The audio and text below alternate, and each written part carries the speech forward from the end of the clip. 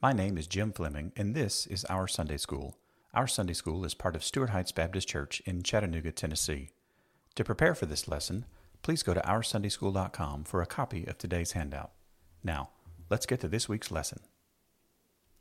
Well, good morning, and welcome to Our Sunday School. I'm glad you're able to join us this morning. We've got several that have already joined live with us, and I appreciate that. So we'll say good morning to those in just a second. If you got your Bibles, we're in Mark chapter 11 this morning. So we're in the next section of Mark 11, just 3 verses today, 12, 13, and 14.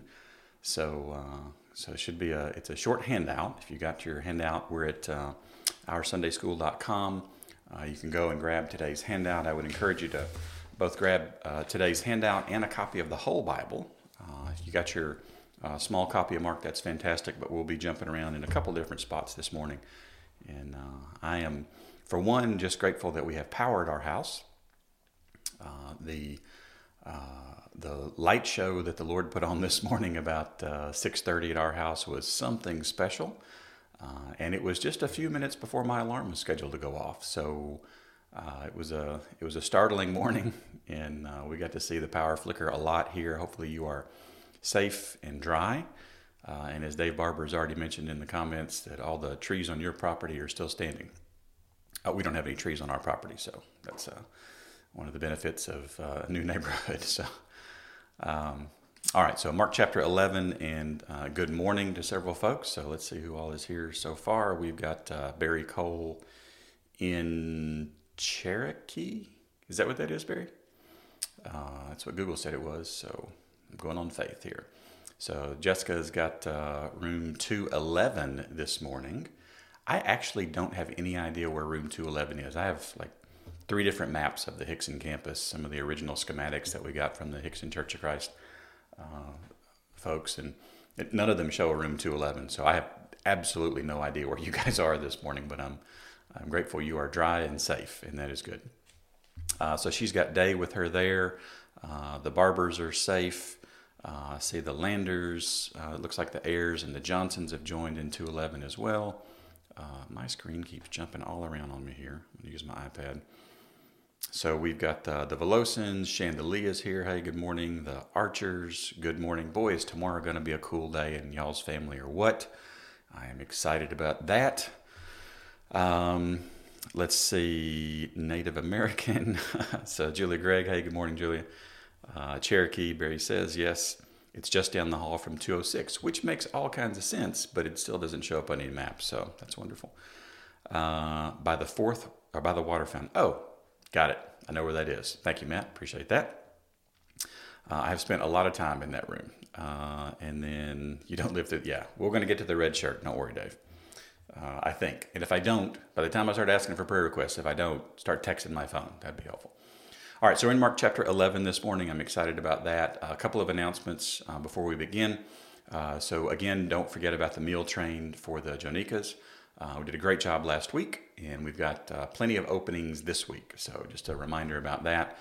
We'll post the link here in just a second. I will also tell you that we are not, I repeat, not going to have Sunday school next week on Easter Sunday. So we are, there's no Sunday school at any of the in-person campuses. And I talked to Brandenburg yesterday. He's actually going to skip next week as well. And I need to use it to catch up on a couple of things for some future lessons. So no Sunday school next week. But Lord willing, we'll be back on whatever the week after that is, April 11th, maybe, with the next section of Mark. So just a few reminders there. All right, so let's take a look at Mark chapter 11. We'll read through all of Mark chapter 11, and we'll dig into verses 12, 13, and 14. So if you got your Bibles, let's read Mark chapter 11.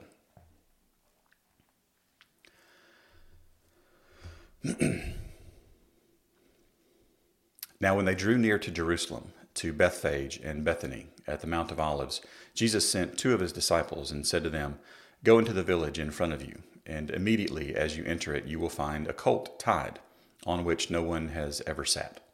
Untie it and bring it. And if anyone says to you, 'Why are you doing this?' say, 'The Lord has need of it, and will send it back here immediately.'" And they went away and found a colt tied at a door outside in the street, and they untied it. And some of those standing there said to them, "What are you doing, untying the colt?" And they told them what Jesus had said, and they let them go. And they brought the colt to Jesus and threw their cloaks on it, and he sat on it. And many spread their cloaks in the road, and others spread leafy branches that they had cut from the fields. And those who went before and those who followed were shouting, "Hosanna! Blessed is he who comes in the name of the Lord. Blessed is the coming kingdom of our father David. Hosanna in the highest." And he entered Jerusalem and went into the temple. And when he had looked around at everything, as it was already late, he went out to Bethany with the 12. And on the following day, when they came from Bethany, he was hungry. And seeing in the distance a fig tree in leaf, he went to see if he could find anything on it. And when he came to it, he found nothing but leaves, for it was not the season for figs. And he said to it, "May no one ever eat fruit from you again." And his disciples heard it.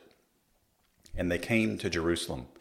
And he entered the temple and began to drive out those who sold and those who bought in the temple. And he overturned the tables of the money changers and the seats of those who sold pigeons. And he would not allow anyone to carry anything through the temple. And he was teaching them and saying to them, "Is it not written, 'My house shall be called a house of prayer for all the nations'? But you have made it a den of robbers." And the chief priests and the scribes heard it and were seeking a way to destroy him, for they feared him, because all the crowd was astonished at his teaching. And when evening came, they went out of the city. As they passed by in the morning, they saw the fig tree withered away to its roots. And Peter remembered and said to him, "Rabbi, look, the fig tree that you cursed has withered." And Jesus answered them, "Have faith in God. Truly I say to you, whoever says to this mountain, 'Be taken up and thrown into the sea,' and does not doubt in his heart, but believes what he says will come to pass, it will be done for him. Therefore I tell you, whatever you ask in prayer, believe that you have received it, and it will be yours. And whenever you stand praying, forgive if you have anything against anyone, so that your Father also who is in heaven may forgive your trespasses." And they came again to Jerusalem. And as he was walking in the temple, the chief priests and the scribes and the elders came to him. And they said to him, "By what authority are you doing these things? Or who gave you this authority to do them?" And Jesus said to them, "I will ask you one question. Answer me, and I will tell you by what authority I do these things. Was the baptism of John from heaven or from man? Answer me." And they discussed it with one another, saying, "If we say from heaven, he will say, 'Why then did you not believe him?' But shall we say from man?" They were afraid of the people, for they all held that John really was a prophet. So they answered Jesus, "We do not know." And Jesus said to them, "Neither will I tell you by what authority I do these things." Mark chapter 11. All right, good morning to a few more folks. I see the Janicas are here. Hey, fantastic, good deal. The Gregs, my friends in North Carolina, good morning, welcome. And Miss Miller, hey, good morning. So if you've got your Bibles again, we're in Mark chapter 11. And I want to take just a moment before we look at today's text word by word to look at the structure of Mark chapter 11. Because I believe it will help us quite a bit with our understanding of what Jesus might be referencing here. So if we look at Mark chapter 11, the first few verses are Jesus, his triumphal entry into Jerusalem. And as many of you know, that this is Palm Sunday, the Sunday when I would argue a shockingly large number of churches across the world are studying the text of Mark chapter 11. We're just a week ahead, and that's okay. We're cool like that. But this is Jesus' entry into Jerusalem. His last, not his last. He enters in tomorrow. He's housed in Bethany this week. But his last significant entry due to a Passover, and so we saw all the hints and the head nods that Mark gave us that Jesus was fulfilling prophecy last week with the donkey that no one had ever sat on before, the coats strewn in the road, the Hosanna, the reference to Psalm 118:25. So all of these head nods, but it wasn't enough for the Romans or the chief priests and the scribes to come and arrest him right there. But it was certainly enough when they looked back, when the disciples looked backward, they saw what he was actually doing. Which again, I would argue is true in our lives as we look back on our lives and we begin to see glimpses and glimmers of what God actually was doing through all of these different circumstances. So then we come to Mark 11, verses 12 through 14. And this passage, believe it or not, is a really big stumbling block for a lot of folks, that Jesus would curse something. And so we'll talk today, if you're looking at your handout, we're introduced today to figs. We'll talk a lot about figs. We'll talk about hunger and biblical cursing and how it is different than swearing. So we'll talk about those things as we get through the lesson. So we've got 12 through 14, he curses the fig tree. And then the next day, verse 15, he goes into the temple. So he had looked at the temple the evening that he comes into Jerusalem, and now he's going back to deal with the things that he saw. And then we come back to the fig tree in verses 20 through 25. And this is where Peter actually speaks up and he says, hey, that fig tree that you cursed, because we don't see the word cursed in verses 12 through 14. We see it later on in the text in verse 21. So there's a lesson that Jesus teaches there, and then he goes back into Jerusalem. So the setting changes. So it's Jerusalem, fig tree, Jerusalem, fig tree, Jerusalem. And whenever you see this type of a structure in the Bible, where you start and you end with the same thing, and it's parallel, it's all, there's a math term called palindrome, where things are equal on either side. And if you lay out Mark 11, it's equal on either side with the cleansing of the temple in the middle. So if you think about where this occurs and how Jesus orchestrates these actions to happen in a very specific way, it gives us a bit more context around what in the world is going on with this tree, right? So I will start this section, verses 12 through 14, by saying, this is not an excuse to sin when you're hangry, right? This is not what Jesus was doing. This is one of those situations where it's not about this, it's about something else. So I'll explain my shirt real quick. So in science fiction, there's lots of different science fiction options out there. And good morning, Ike is here. Sup, hello. I think somebody has Katie's phone. That's awesome. Sorry, my monitor just blew up there all of a sudden with all the comments. That was fantastic. Good morning, Ike. I am thrilled you are with us. I'm glad you're paying attention. That's a good thing. But in science fiction, there's a couple of different stories. And one of them is Star Trek. And Star Trek takes place a couple hundred years in the future, and there are uniforms for the quote-unquote good guys, the Federation. And if you are wearing a blue uniform, that means you're associated with medical things. If you're wearing a yellow, kind of a gold uniform, that means you're associated with engineering, right? If you're wearing a red uniform, it means you're very early in your career and you're an ensign. And there's a history in Star Trek of when they get off of the ship and go to a planet and explore something, that if you happen to be wearing a red shirt, you don't always make it. And it's become a bit of a joke in this series, because whenever you see in one of the movies somebody wearing a red shirt, it's like, oh, they might not make it. Like that's a head nod that this is probably going to happen over here.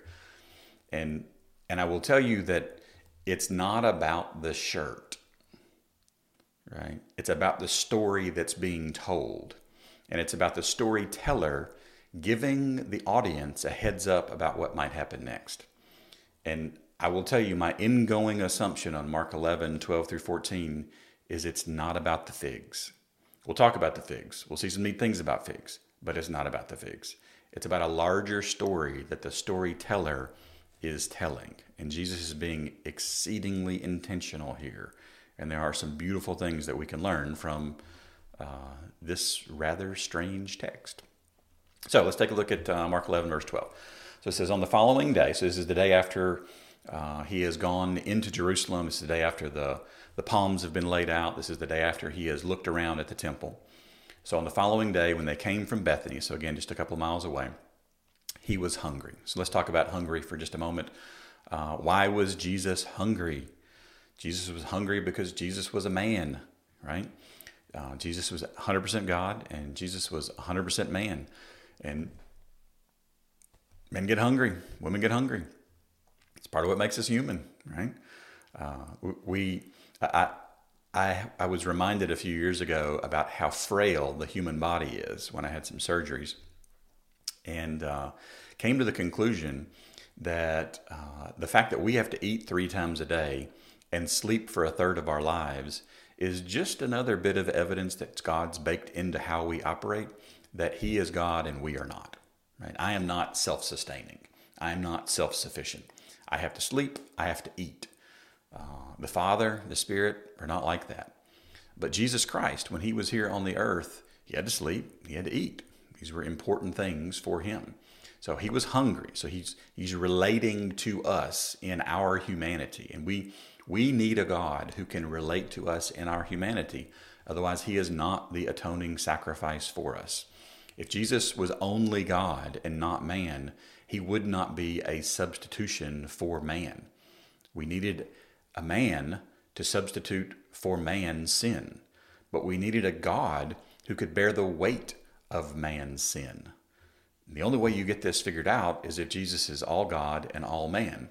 And I'm all right with that because it's a beautiful solution for us. So He was hungry and seeing in the distance a fig tree. So let's talk about fig trees for just a second. So some of the things that I'm always reminded of is how much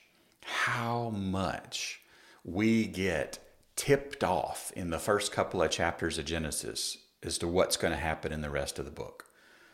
So flip over to Genesis chapter 3. Genesis chapter 3. And this is something that I would argue almost everybody on this call today has read or heard read to them. So while you're flipping over there, Genesis chapter 3.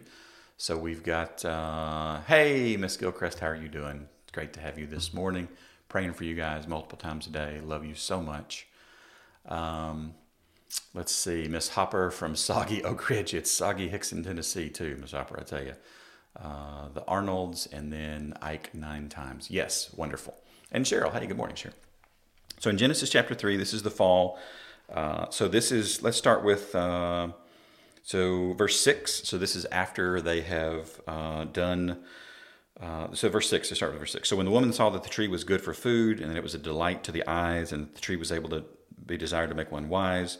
I didn't start with verse 6. Yes, I did. She took of its fruit and ate, and she also gave some to her husband who was with her, and he ate. Then the eyes of both of them were open. So they're aware of their sin. They understand something is wrong at this point, right? They can see more. And they knew that they were naked. What a first realization, right? This is the first thing they came to, is that they were naked. And what did they do?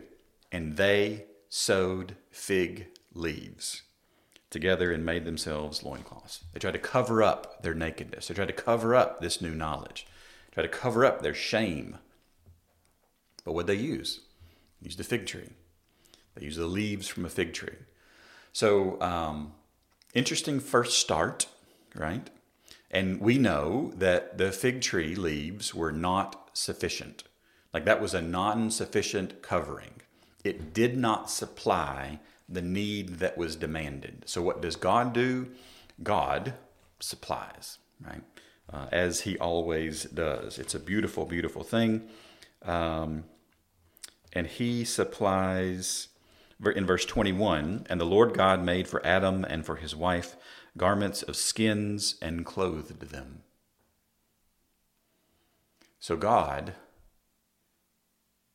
took an animal, because that's where you get skins from, sorry. Right? When you eat chicken fingers, it's not the chicken's fingers. It's like a chicken had to die. Made for Adam and his wife garments of skins. So something had to die. Something had to bleed as a result of sin. So we see this head nod to it that's going to happen over and over and over again in the Old Testament. And then obviously a precursor to what's going to happen to Jesus in the New Testament. And God clothed them. He didn't just make them the skins, he actually put them on.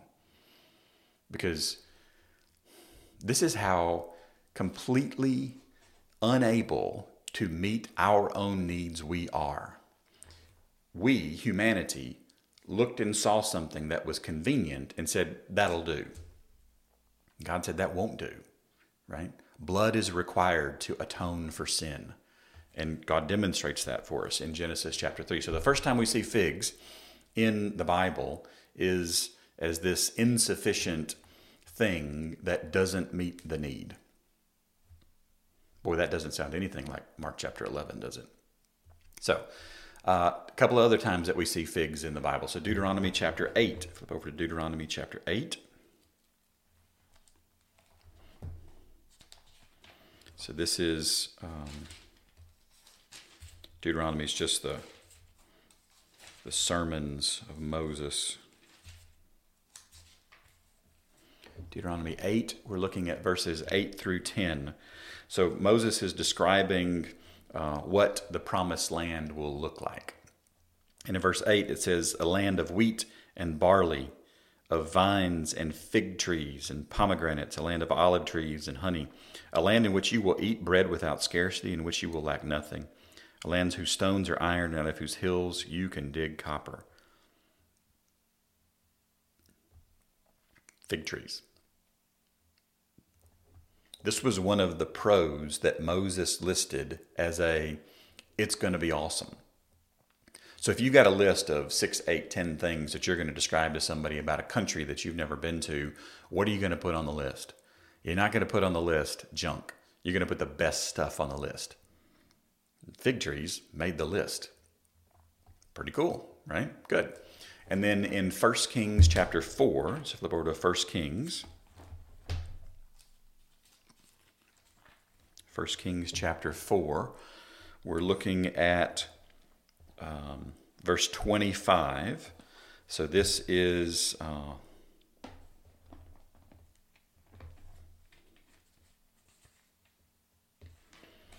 1 Kings 4:25. So this is a description of the peace of the land of the rule of Solomon.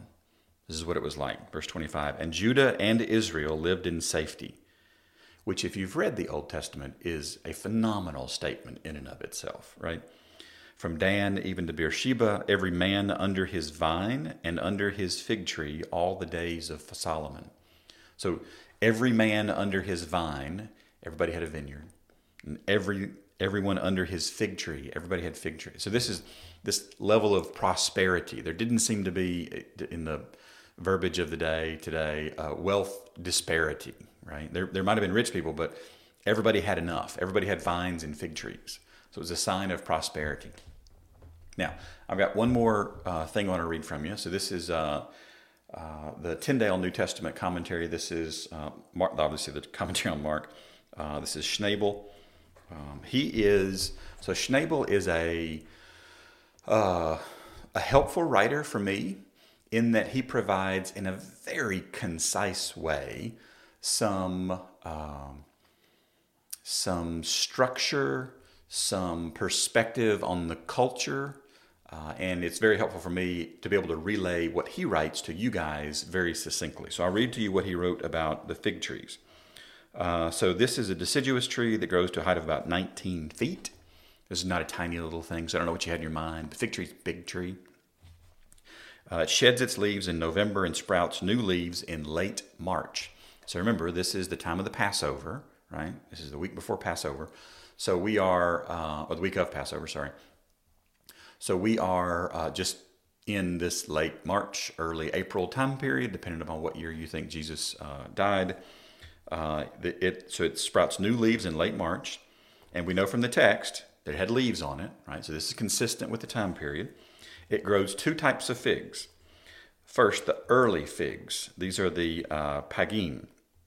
It's in Hebrew. They develop from the green knobs on the old branches in March before the tree sprouts new leaves, ripening in late spring after the leaves have appeared and marginally edible in late March or early April. So you have these little knobby looking things that you can eat. You think of it more as a snack than a meal, Not the greatest tasting thing in the world, but it'll do, right? It'll do. And then the second harvest, if you will, is the later mature summer figs, Tenaim, which grow on the new branches and which are harvested in August through October. So if you think about August through October, absolutely, totally, completely not the time that we are talking about in Mark's Gospel in chapter 11. This is months before that. So it's interesting that if we know a little bit about agriculture and the calendar, we can reaffirm the veracity of the story Mark is telling. Like, yeah, that fits. This fits the timeline for what we're talking about right here. The horticulture around Jesus was doing what it should have been doing at Passover. Cool. There's a reason. Bible's true. Real simple. Okay? So, two types of figs. The early, little, not as good, green buds, that kind of stuff. And then the late, mature, really good. This is what you would double down on and be in good shape with. So, we haven't gotten off page 1 of the handout yet, so it's page 360. So Jesus sees in the distance a fig tree in leaf. So in leaf. So what does that mean? Well, it means there's leaves on the fig tree, right? And if you have leaves on the fig tree, the leaves are going to come in. At the same time, these little green nub things are going to come in. So there should have been something on the tree, but there are specific words that Mark uses to describe that in English we'll just gloss right over, but in Greek they make a lot of sense. So we'll pause on those as we get to them. So this fig tree and leaf, Jesus went to see if he could find, now this is an important word for the approach that I'm going to pitch today, see if he could find anything on it. This is the word for anything. It's not the word for fruit. It's not the word for figs. If he was looking for mature figs, Mark might have been tempted to say, and the Holy Spirit would have likely written the word for mature figs, sukon, in Greek. It's not what he wrote. He was looking to find anything on it. And the bulk of the commentators that I have read would lean toward the direction of this generic word for anything would have been a really simple way to describe the early buds, the early green buds that would have been on the tree, that should have been on the tree at this point. So there should have been something on this tree. So let's just keep that in mind. So he went out to see if he could find anything on it. When he came to it, he found nothing but leaves. You're like, nothing but leaves. That's right. That's exactly right.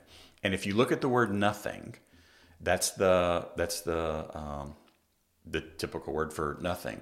And then the word but is but no leaves. So there's two negatives in this. So Mark is doubling down on the emphasis of there was nothing on this but leaves. And then he says the word gar, so this is assigning a reason. So here's why. Here's why there weren't figs on it, because it was not the season for figs. And we look at this and go, well, yeah, of course there shouldn't have been anything on it. No. Back up. The word figs that Mark uses here for the season of figs is the second harvest figs. There shouldn't have been mature figs on it, but there should have been something on it. Jesus didn't expect it to be fully doing something that it wasn't time for, but he did expect it to be doing something that it was time for. And he didn't find anything on it. He didn't even find the buds on it.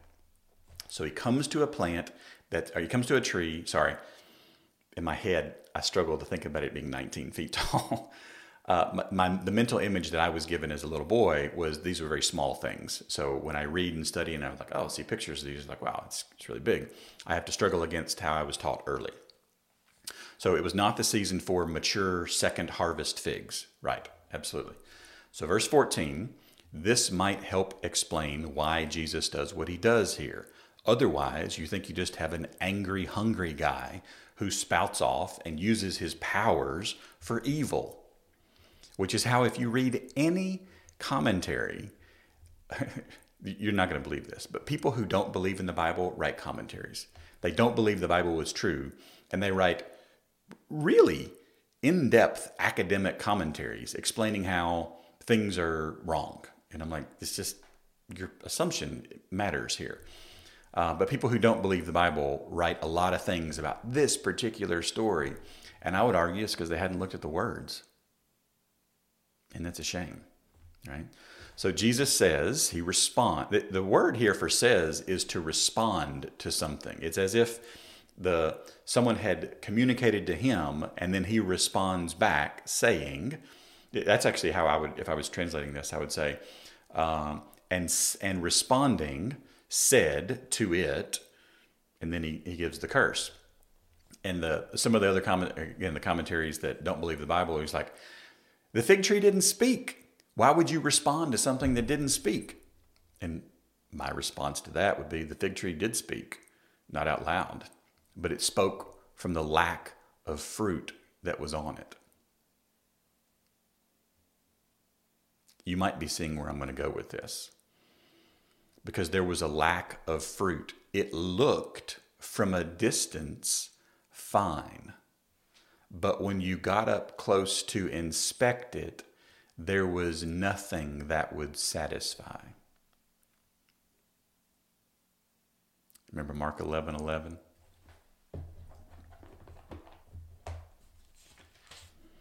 And he entered Jerusalem and went into the temple. And when he had looked around at everything, as it was already late, he went out to Bethany with the 12. When he got up close to the temple and he looked around to inspect it, there was nothing that would satisfy. So Jesus pronounces a curse on this tree. And this is what he says: may no one ever, and then the ESV actually omits a couple of words that are present in the original. Basically, the words mean to the age. And you could translate this in English, and some of the English translations have it say, may no one ever until this age ends eat fruit from you again. And like that's pretty serious, right? And then the phrase that Mark puts in, and his disciples heard it. So let's look at a couple of these words real quick. And I want to talk for just a moment about cursing and swearing. Most of you may not have ever thought that there was a difference between cursing and swearing. There is. In the Bible, cursing, the word that Peter uses later in verse 21, it means to wish evil on or to pronounce a curse upon. And that's what Jesus does right here. He pronounces a curse on this tree. And we see later on that Jesus absolutely, his ability to destroy something is just as powerful as his ability to give life to something.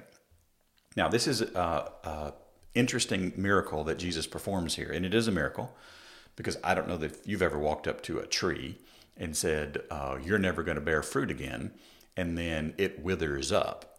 But I'm going to bet a nickel you haven't done that. So this is a miracle. Most of the commentators say this is Jesus' only destructive miracle. This is the only time that he uses his power to directly destroy something. And you might be thinking, well, what about the herd of swine, right, that the demons went into? Well, yes, the demons did go into the herd of swine, but that was after the miracle, and they ran off the ledge. And insert Gary's awful jokes here. This wasn't the intent of the miracle to destroy the pigs. The intent of this miracle is to stunt this plant so that it withers away and does not produce fruit anymore, and it didn't, right? So a couple of things here. There are several verses that we'll look at when we get to verse 21, talking about cursing specifically. But I just want to show you the Greek for just a second. So when Jesus says, may no one ever eat, this word eat is in the optative tense.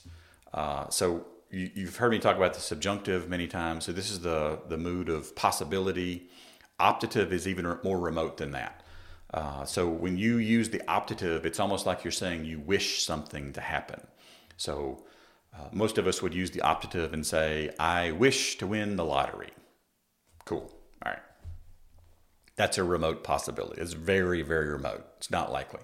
So when Jesus says, may no one ever eat fruit from you again, what he is saying here is the possibility of this occurring is shockingly small. And we see when they come back the next day, the things withered away, done, right?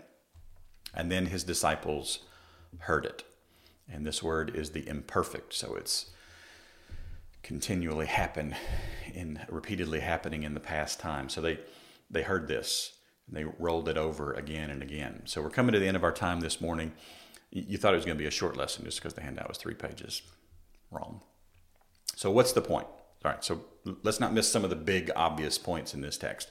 Application number 1, Jesus was a man, right? He got hungry. He was a man.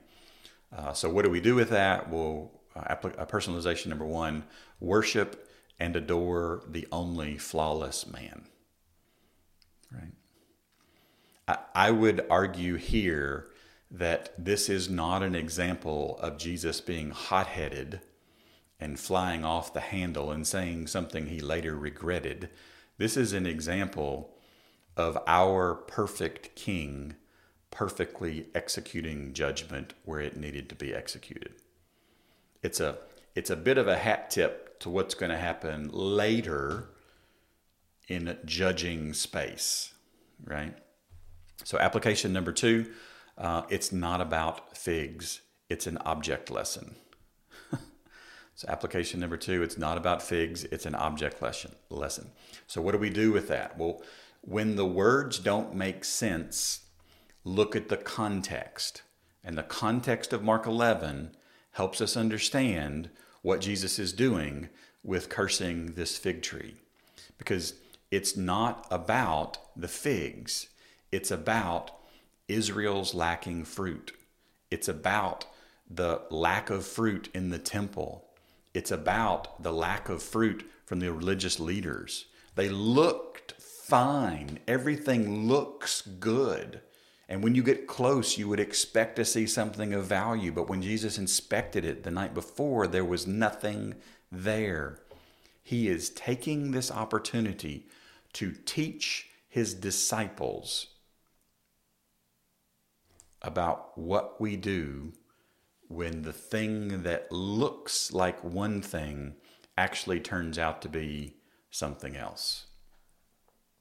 By their fruit you will know them.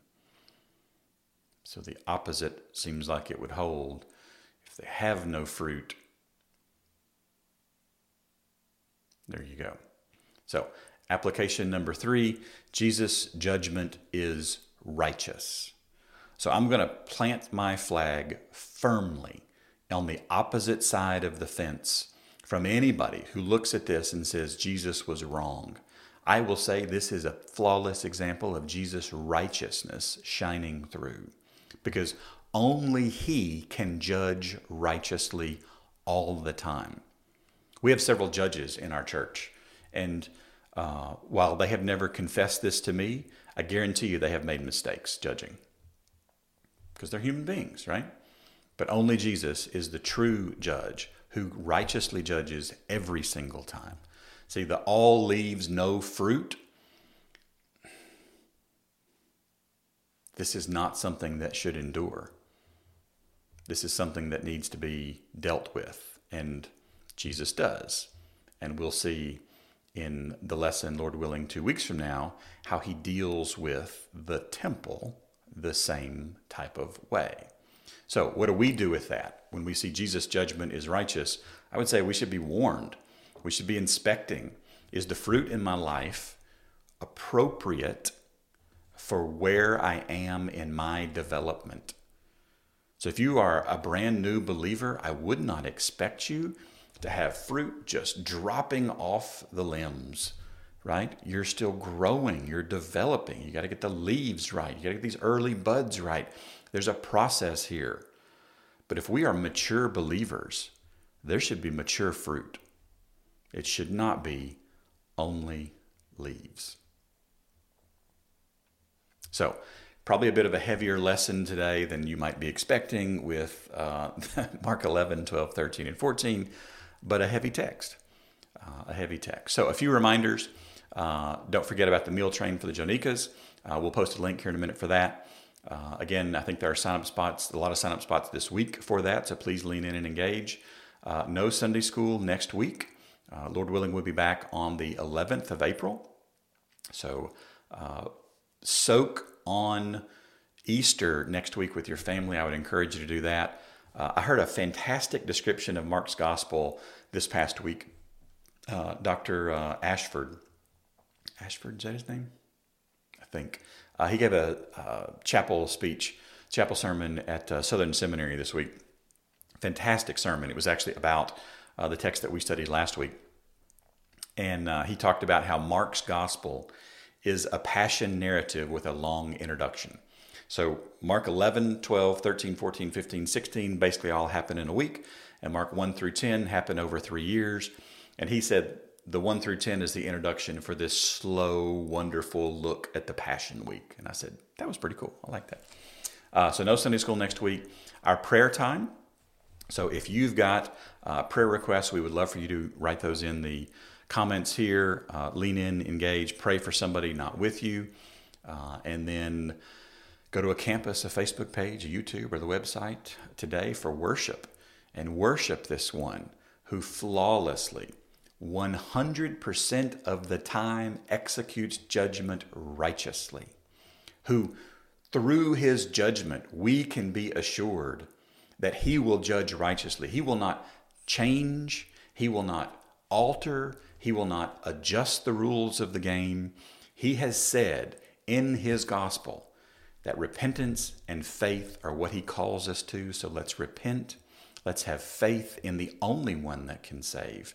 And I pray that you and your family have a wonderful Easter next week. Love you guys, and I miss you. And Lord willing, I'll see you in 2 weeks. Thanks. Thanks for engaging. And don't forget to subscribe to our podcast, YouTube channel, and weekly email. You can subscribe to all 3 of those at OurSundaySchool.com. Grace and peace to you